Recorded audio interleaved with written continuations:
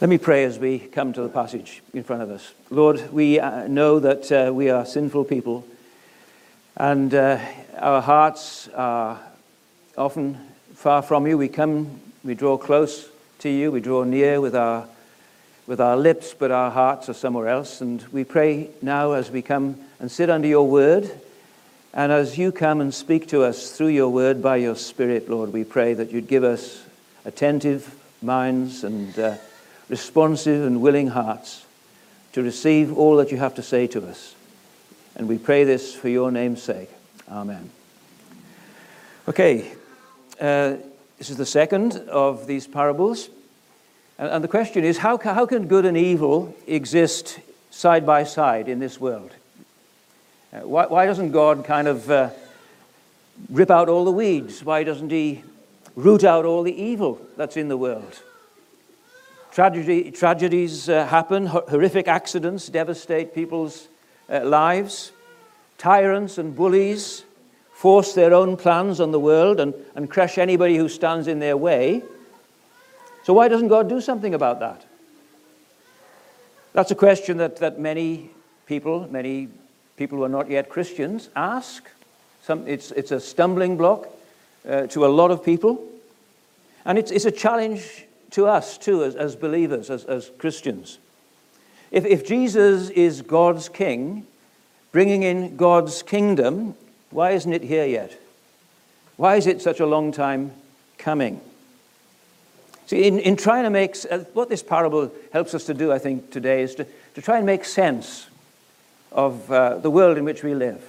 And when you try to make sense of things, we veer to one of two extremes, I think. We veer towards undue optimism on the one hand, that things are bound to get better and better as we try to capture the world for Jesus. Or on the other hand, we kind of veer towards a kind of resigned cynicism. Things that just seem to be going from bad to worse. So let's just batten down the hatches and just wait for Jesus to return. There's a teaching which is quite popular in today's church, particularly in the States, but it's not long before things that are in the States come over to Australia, unfortunately. But there's a teaching, and I hope I'm not going to offend anybody by saying this, because it may be that there are people here in this congregation this morning who've been influenced by this teaching. It's sometimes called the rapture. Maybe you've heard of the Left Behind movies. And that's a terrible kind of terrible series of cheesy Christian movies based on very bad theology. And the idea is that before Jesus returns, he will snatch up all the Christians and rapture them away and leave the unbelievers in charge of the world. It's a scary thought. I've never seen those movies. Used to read some of the books that the movies were based on. It's a very scary thought. Actually, I think when those movies came out, they were put almost into the category of horror. It's a horrifying idea, isn't it? That suddenly one day you go out there and all the Christians have disappeared. They've just left their clothes behind. And the unbelievers are in charge of the world. It's not going to happen. It's not going to happen. Jesus is not going to root out the evildoers or snatch away the Christians, is he? Didn't you read the parable? Both will continue side by side, he says, right up to the very end, the wheat and the weeds, the sons of the kingdom and the sons of the evil one, good and evil coexisting right up to Judgment Day. That's what this parable is teaching us. As much as we might like, God to remove all the evil from the world, mercifully, he's not going to do that. And this parable tells us why. The Scottish theologian James Denney says that both the optimist who thinks that the world is getting better and the pessimist who says that the world is getting worse, they're both wrong. He says it is a progress in which good and evil alike come to maturity, bearing the ripest fruit, showing all they can do, proving their strength to the utmost against each other.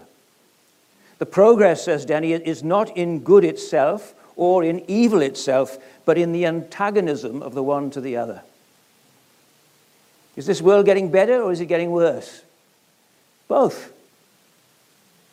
This world is getting better and it's getting worse at the same time. The good seed is growing. The sons of the kingdom are springing up all over the globe. The gospel is going out and people are getting converted. The good seed is growing and producing an abundant harvest. The grain on one stalk is much more now than the little seed that was cast into the ground. And the weeds are growing too. With every week that passes, they're larger and more deeply rooted than before. And that's the teaching of Jesus in this parable. So let's take a look at it. It speaks to us of two things. I've just got 2 points this morning. I feel a bit kind of uneven with just 2 points, but there we go. It speaks to us about our present reality, but it also points us to a future certainty. Those are the two things I want to say this morning.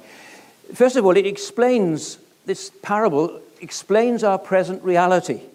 It helps us understand the world that we live in. When I look at the state of the world today, I see good and evil side by side, vying with each other. Just look at world history.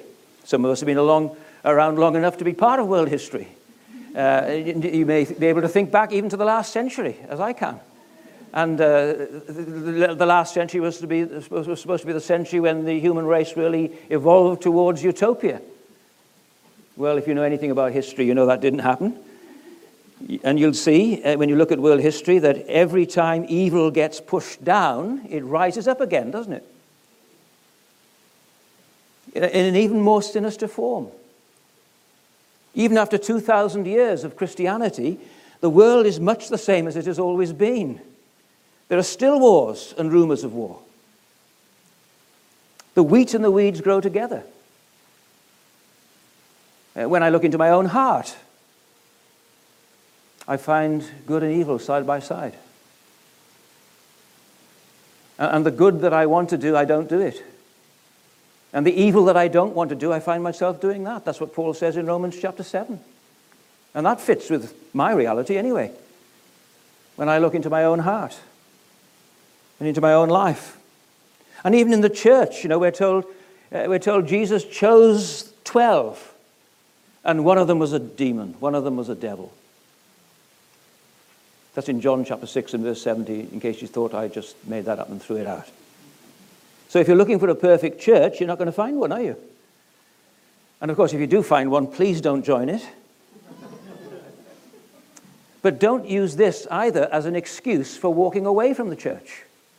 People sometimes say, well, I don't go to church anymore because it's full of hypocrites. And, the answer to that, of course, is there's always room for one more.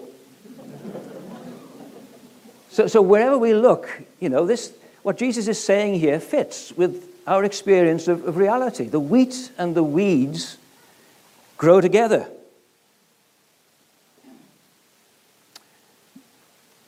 That very much is in accord with our experience. Now, notice two things then about the wheat and the weeds.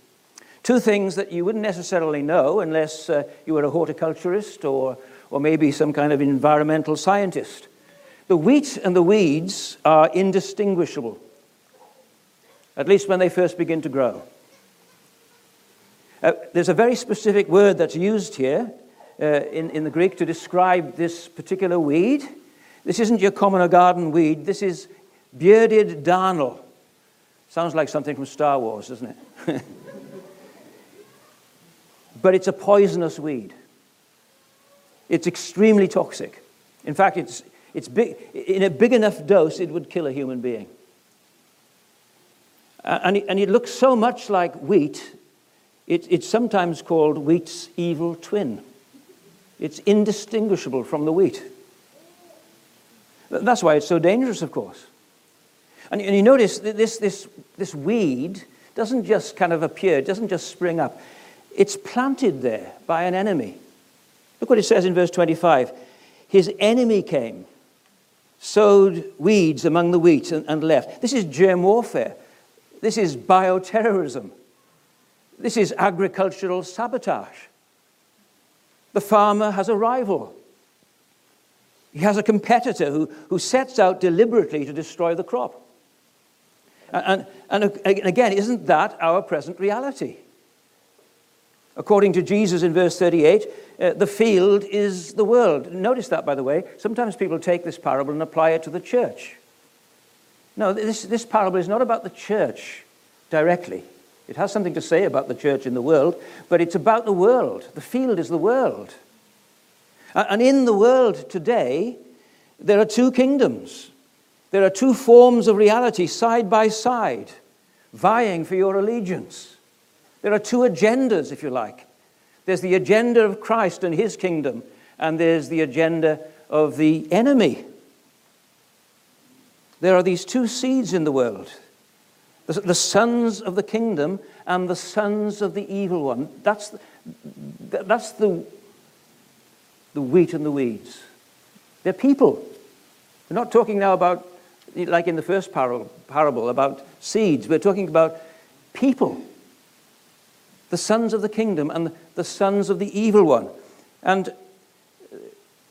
there have always been these two people in the world. Right from the very beginning, you can go back right to the book of Genesis, to Genesis chapter 3, and to the very first announcement of the gospel in Genesis chapter 3, verse 15. This is one of the great texts of the Bible. Remember what we read there in Genesis chapter 3 and verse 15? The first time the gospel was preached, it was preached to Satan. It wasn't good news for him. Listen to what God says to Satan. I will put hostility between you and the woman, and between your seed and her seed. He will strike your head and you will strike his heel. There's the gospel. The seed of the woman. Someone is going to be born into the human race who will turn the tables on Satan, who will crush Satan's head and destroy the works of the devil. But the whole story of the human race then, from the very beginning, you see, is about this struggle between the seed of the woman and the seed of the serpent. That's one of the key things for understanding the storyline of the Bible. God is going to send into the world the serpent crusher, the Savior, and Satan is determined to put a stop to that. And he uses people in that way.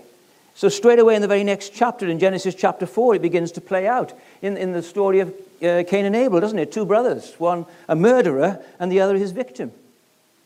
And so it continues down throughout the whole of human history, right down to the present time.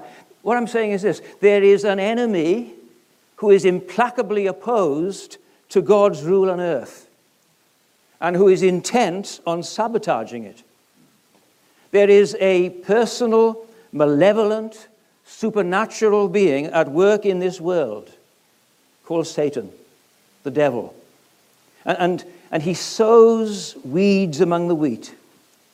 That's his strategy, to destroy the work of God. Look at verse 25. While his men were sleeping, it says, his enemy came and sowed weeds among the wheat and went away. While they were sleeping.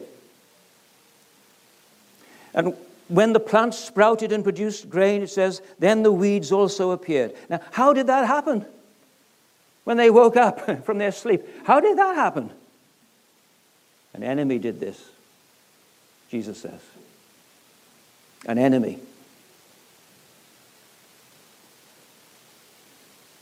How easy it is, to fall asleep on the job, isn't it? How easy it is for us to forget that there is an enemy. Or even when we admit that there is an enemy, we often think of the enemy in purely human terms. What's happening in the political realm or in the social order. And of course, yes, the enemy is active in those areas. But we forget that we wrestle not against flesh and blood. There are principalities and powers in the heavenly places that are seeking to destroy the work of Christ in this world. You remember what Jesus told his disciples when he was going to the cross? He started to tell them, to prepare them for the cross. And you remember what Peter said? No way, Jose. That's not going to happen to you. And what did Jesus say to Peter? Oh, thanks, Peter, for caring so much for me. I really appreciate your concern. Is that what Jesus said? No, he said, get behind me, Satan. Peter, don't you realize that there is an enemy? Don't you realize that there's an enemy who is trying to divert me from going to the cross, from doing my Father's will? Don't you realize? Don't you realize that there is no other way for sinners to be saved than for me to go to the cross, for the seed to fall into the ground and die? If that doesn't happen, there will be no harvest.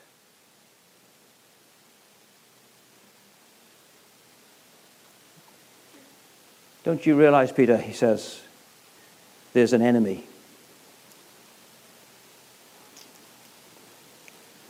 Such a powerful prophecy there in Genesis chapter 3, isn't it?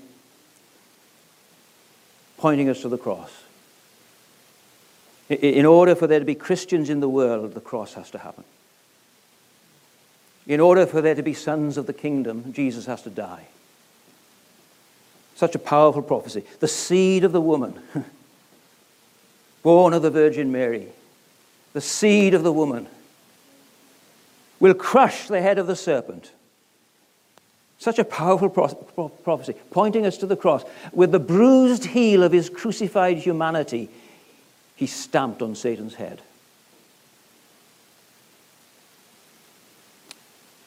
So this is the reality, isn't it, behind so much that's happening in our world today. It's spiritual warfare. You see it in the Acts of the Apostles. As the word is preached on the day of Pentecost. And the harvest comes. Thousands of people are converted. The seeds, the sons of the kingdom spring up there on the day of Pentecost, don't they?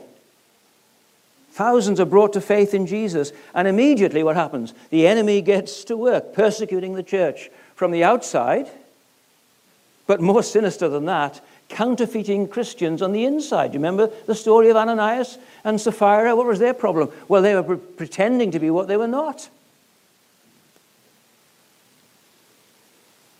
So much harm is done by that kind of hypocrisy in the church, isn't it? When he was a young lawyer in South Africa, Gandhi was very interested in Christianity. He'd read the Sermon on the Mount. He was really interested in Jesus. And he tried to go to church. It was back in the days of apartheid. He tried to join a Reformed church, but he was turned away because of the color of his skin. It poisoned him permanently against Christianity. He said, I would become a Christian if I could find one. And you may well ask, well, how could that happen? An enemy did it.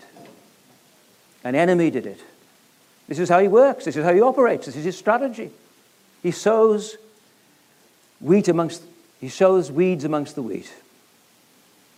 The other thing that we need to notice about this, the wheat and the weeds, is this. It's not only that the wheat and the weeds are indistinguishable at first, but they are intertwined. Their roots are entangled, so that you can't actually pull up the weeds without uprooting the wheat. Look at verse 28. When the servants want to go and rip up the weeds, Jesus says, let both grow together until the harvest. Let both grow together. And aren't you glad Jesus said that? I mean, just think about it. What if God were to rip out all the weeds today and root out all the evil from the world? Where would that leave you? John Chapman said once, if you're going to call the garbage man, make sure you climb out of the bin. Don't be too impatient, for God to root out all the evil, because there's a lot of evil in you, isn't there, and in me. And what about your kids? And your grandchildren who are not yet Christians? What a mercy it is that God has not yet separated the wheat from the weeds. Let both grow together until the harvest, he says. That is the kindest that is the kindness and the patience of God towards us, isn't it? Not wishing that any should perish. Peter says, the Lord is not slow to fulfill his promise, as some count slowness, but is patient toward you, not wishing that any should perish, but that all should reach repentance. He doesn't want anyone lost. Those who are weeds today may be wheat tomorrow, said the great St. Augustine. That was his testimony. He knew all about sowing his wild oats when he was a young man. His mother Monica prayed for him and been praying for him for years, and God wonderfully answered her prayers eventually. And maybe somebody's been praying for you for years. Maybe somebody was praying for you before you were ever born. And sometimes God takes a long time to answer prayers.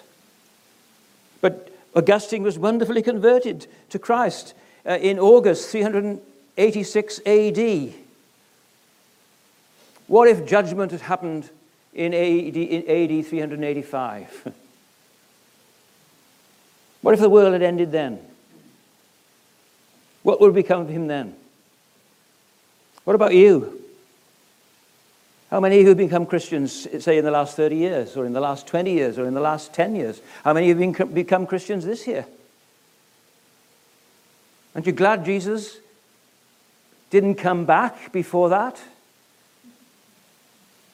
I became a Christian on November, that's what I can tell from my diary entries. I became a Christian on November the 13th, 1966, at the age of 17, way before many of you were born. What if Jesus had come back in 1965?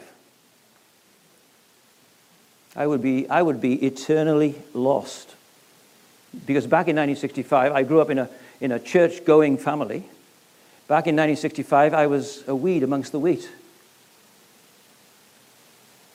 Attending church 3 times on a Sunday, just to keep the peace, because I didn't want to be there.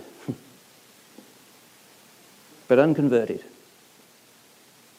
What about you? Just don't assume that you're a Christian just because you're in church, because the wheat and the weeds grow together, the sons of the kingdom and the sons of the evil one, side by side, even in the same pew perhaps. But don't despair either. God is kind and patient with us. He is slow to anger, the Bible says, and swift to show mercy. And those who are weeds today may be wheat tomorrow. So let me just apply this before I move on to the second point. See, in this world, the wheat and the weeds grow together. That's what we're being told. And this means that your roots as a believer will be intertwined with the roots of people whose nature is very different from yours. And that'll be true wherever you are, whether it's at work or whether it's in a family, whether it's at uni. You'll find even in your own family that there are relationships that can be very difficult because your roots are intertwined. And you see, what Jesus is saying to you this morning is this: don't pull up the roots. You can't pull up the roots. You can't pull up the weeds without at the same time pulling up the wheat. Let both grow together until harvest, he's saying. In other words, stay where God has sovereignly placed you in his providence, in that family, in that job that he's provided for you. Don't go off to a monastery or whatever the evangelical equivalent of that may be. Don't retreat into some holy huddle singing praise songs. Stay where you are. Engage there where you are, where there are no ideal spots in this world. Wherever Christ sows his people, Satan sows his weeds. So bloom where you're planted. And remember, those people with whom your life is intertwined, those who are weeds today may well be wheat tomorrow. And remember this as well, Cornerstone. The mission of the church, please hear this. The mission of the church is sowing seeds, not pulling weeds. Do you hear that? We've got a big enough challenge on our hands trying to deal with sin in our own hearts. and in our own families and our own churches. It's not in our power or in our calling to root it out of the world. That's the work of Christ. And he will do it when he comes. You remember Paul's words to the Corinthians? What have I to do with judging outsiders? There's an awful lot of judging outsiders on Facebook, you know, on the posts of Christians on Facebook. What have I to do with judging outsiders, he says. Is it not those inside the church whom you are to judge? God judges those outside. There's far too much weeding going on amongst Christians, and far too little sowing. The mission of the church is sowing seeds, not pulling weeds. There's far too much petitioning of governments going on, and please don't misunderstand me. I value Martin's ministry, and I think what he said to you this morning was very helpful and very necessary, and we do need to lobby and we do need to petition the government. But, you know, we're much more into that, you know, than we are actually petitioning the throne of grace for sinners to be saved. There are no conversions happening in our churches. Oh, we can write a petition to the government and complain about, well, but try and start a prayer meeting. Nobody turns up except the faithful few. Do you see what I'm saying? Our mission is to sow seeds and to water those seeds with prayer, that there might be a harvest of souls saved in this city. Our business is sowing seeds, not pulling up weeds. A friend of mine on Facebook, a man I greatly admire and respect in lots of ways, fine Christian man in lots of ways. He takes on a different persona on Facebook. He's very, very angry with Trump. He's so angry with Trump that he sounds like Trump. It's sad. It really is sad. And he's expecting Trump to behave like a Christian. Trump isn't a Christian. He needs the grace of God to change his heart, doesn't he? We shouldn't be pulling up weeds in the world. We should be sowing seed in people's lives and hearts. That is the main business of the church. So this is the present reality. There's sowing and growing right now, okay? But thank God, no mowing yet. The kingdom is coming, but judgment for now is delayed. So let's move on to the last point. Let's move on from the present reality to a future certainty. Because that's where Jesus takes us, doesn't he, in his explanation of this parable in verses 36 to 43. He takes us to the end of the world. And he reveals himself there in those verses as the final arbiter of human destiny, the Son of Man. He brings us to the day of judgment. And make no mistake about it, such a day is coming. And it's only a heartbeat away for any one of us. C.S. Lewis describes it for us in one of his famous broadcast talks. He says, I wonder whether people who ask God to interfere openly and directly in our world quite realize what it will be like when he does. God's going to invade, all right, and when that happens, it's the end of the world. When the author walks onto the stage, the play is over. It'll be something so overwhelming that it will strike either irresistible love or irresistible horror into every creature. It'll be too late then to choose your sides. It'll be the time when we discover which side we've really chosen, whether we realized it before or not. Now, today, says Lewis, this moment is our chance to make sure we're on the right side. See, there's going to be, this is certain, there's going to be a future division of the human race. Jesus, you won't be judging Jesus on that day. You may be judging Jesus now as if you know, people say such silly things, don't they? Oh, can't wait to tell him a thing or two. You may be judging Jesus right now, but let me tell you, my friends, ultimately Jesus is going to judge you. And that day is coming. And it's soon. Look what it says there in verse 41. The Son of Man will send out his angels, and they will gather from his kingdom everything that causes sin and those guilty of lawlessness. They'll throw them into the blazing furnace where there will be weeping and gnashing of teeth. Then the righteous will shine like the sun in their Father's kingdom. That's pretty graphic, isn't it? It's terrifying, really. Jesus doesn't mince his words when he talks about our eternal destiny. That's because he loves us, of course. The wheat and the weeds will be eternally separated, he says. The harvest will come, the wheat will be gathered into God's barn, and the weeds will be burnt up.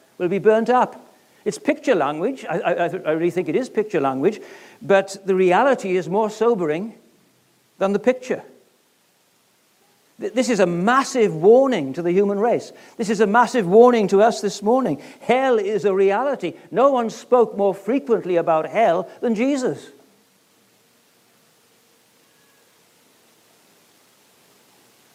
There will be weeping and gnashing of teeth, he says. Everlasting regret, but no repentance. Eyes opened, but hearts not softened. That's hell. There will be weeping and gnashing of teeth, permanent, unrelenting anger and frustration against God. That's hell.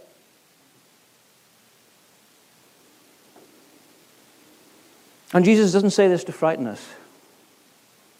He says it to warn us. Do you notice that there in verse 43? He takes no pleasure in the death of the wicked. He says these things to warn us. He who has ears, let him hear, he says, verse 43. You see, he's looking for a response. So let me ask you, my friends, if you're not yet a Christian, heed this warning. Take it as a challenge, not as a conclusion. See it as an invitation to life, not as a sentence of death. You've got a pair of ears, haven't you? I can even see some of your ears from here. God's really blessed you with that pair of ears. Well, if you've got ears, hear, Jesus says. It's as simple as that. There's no secret to becoming a Christian. You just have to hear what Jesus is saying and respond to it. Two of the great Christian leaders in the 18th century were John Newton. He's the guy who wrote Amazing Grace. And he never had the royalties for that. He would be a very rich man, wouldn't he, if he'd had royalties for that. John Newton, the converted slave trader. And William Wilberforce, the social reformer, the man who actually led the fight to abolish slavery. They were the best of friends. Wilberforce moved in very high circles and invited William Pitt. I think there were two William Pitts. There was Pitt the elder and Pitt the younger. I suppose it's like Donald Trump Jr. and they were both prime ministers of Great Britain. But Pitt the younger was a very famous. He became prime minister at the age of 24.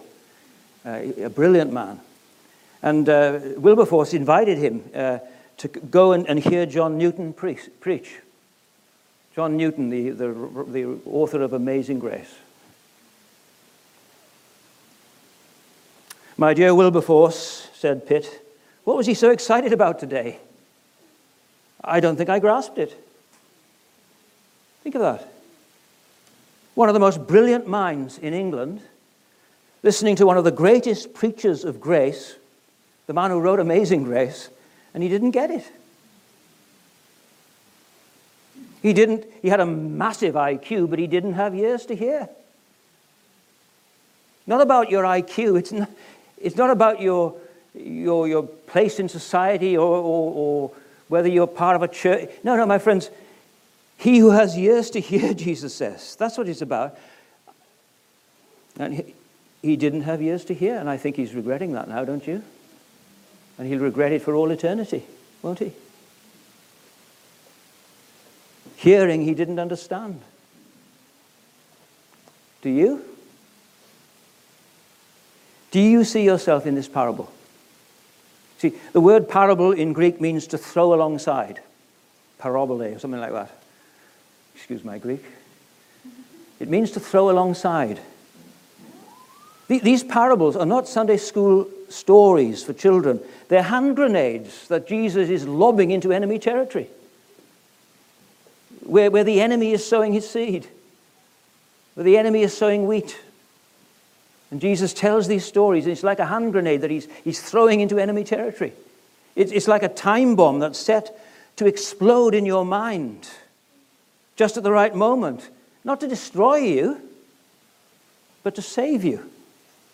See, these parables, Jesus is telling these imaginative stories And he's throwing out this imaginative story alongside your life, and he's saying, do you have ears to hear? Can you see yourself here in this story? See, either you are a member of the royal family, a son of the kingdom, by grace, through faith, or you are a member of the devil's family, a child of wrath and a son of disobedience, a son of the evil one. Which one are you? Which family do you belong to? See what it said, at harvest time, I will tell the reapers, Jesus says, gather the weeds first and bind them in bundles to be burned. With whom will you be bundled on that day?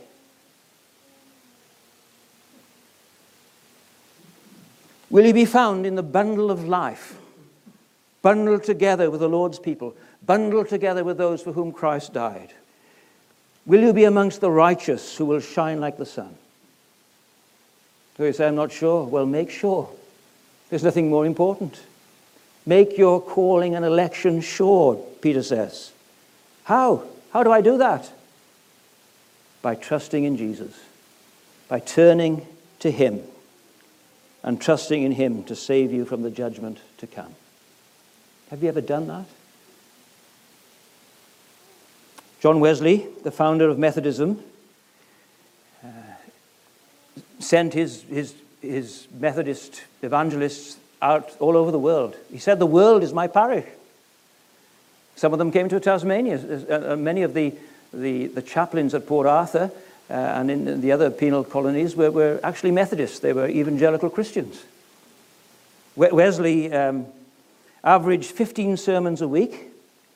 He preached more than, I can just about manage one. Not very well. Mind you, he did repeat his sermons a lot. He preached more than 40,000 sermons. He traveled more than 250,000 miles on horseback before they had tarmac roads. And he kept a diary. He was meticulous about keeping, he was a very organized man, hence Methodism. And he kept a diary.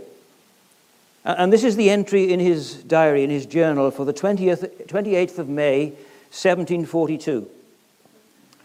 We came to Newcastle about 6, and after short refreshment walked into the town. I was surprised. So much drunkenness, cursing and swearing, even from the mouths of little children. Do I never remember to have seen and heard before in so small a compass of time? Surely this place is ripe for what? What will you say? How would you finish that sentence? See, our natural reaction would be to complete the sentence with something like this. Hell. Surely this place is ripe for judgment. But Wesley saw things differently. This is what he said in his diary. Surely this place is ripe for him who came not to call the righteous but sinners to repentance. That's it. That's what this parable is teaching us. When you look at the world, when you go out this week and share your existence with other people who don't share the same worldview as you, when you go out into this world and look into this world, how do you see it? Ripe for judgment or ripe for Jesus? Ripe for Jesus. Let's pray. Lord, when you saw the multitudes, you had compassion on them. You wept over Jerusalem and pleaded with them to repent. You came not to condemn, but to save. The Bible tells us that judgment is your strange work. You do not delight in the death of the wicked. And Lord, we pray that you'd give us that same heart for lost souls. We believe that the fields are ripe for harvest, but the workers are few. We pray for the City Bible Forum and their evangelistic ministry in the city. We pray that you'd raise up more laborers to work with them. We pray that, Lord, for all our churches and for all the ministry at the university as well. And thrust us out into the world this week, we pray, to sow your word and to water it with our prayers. For Jesus' sake, amen.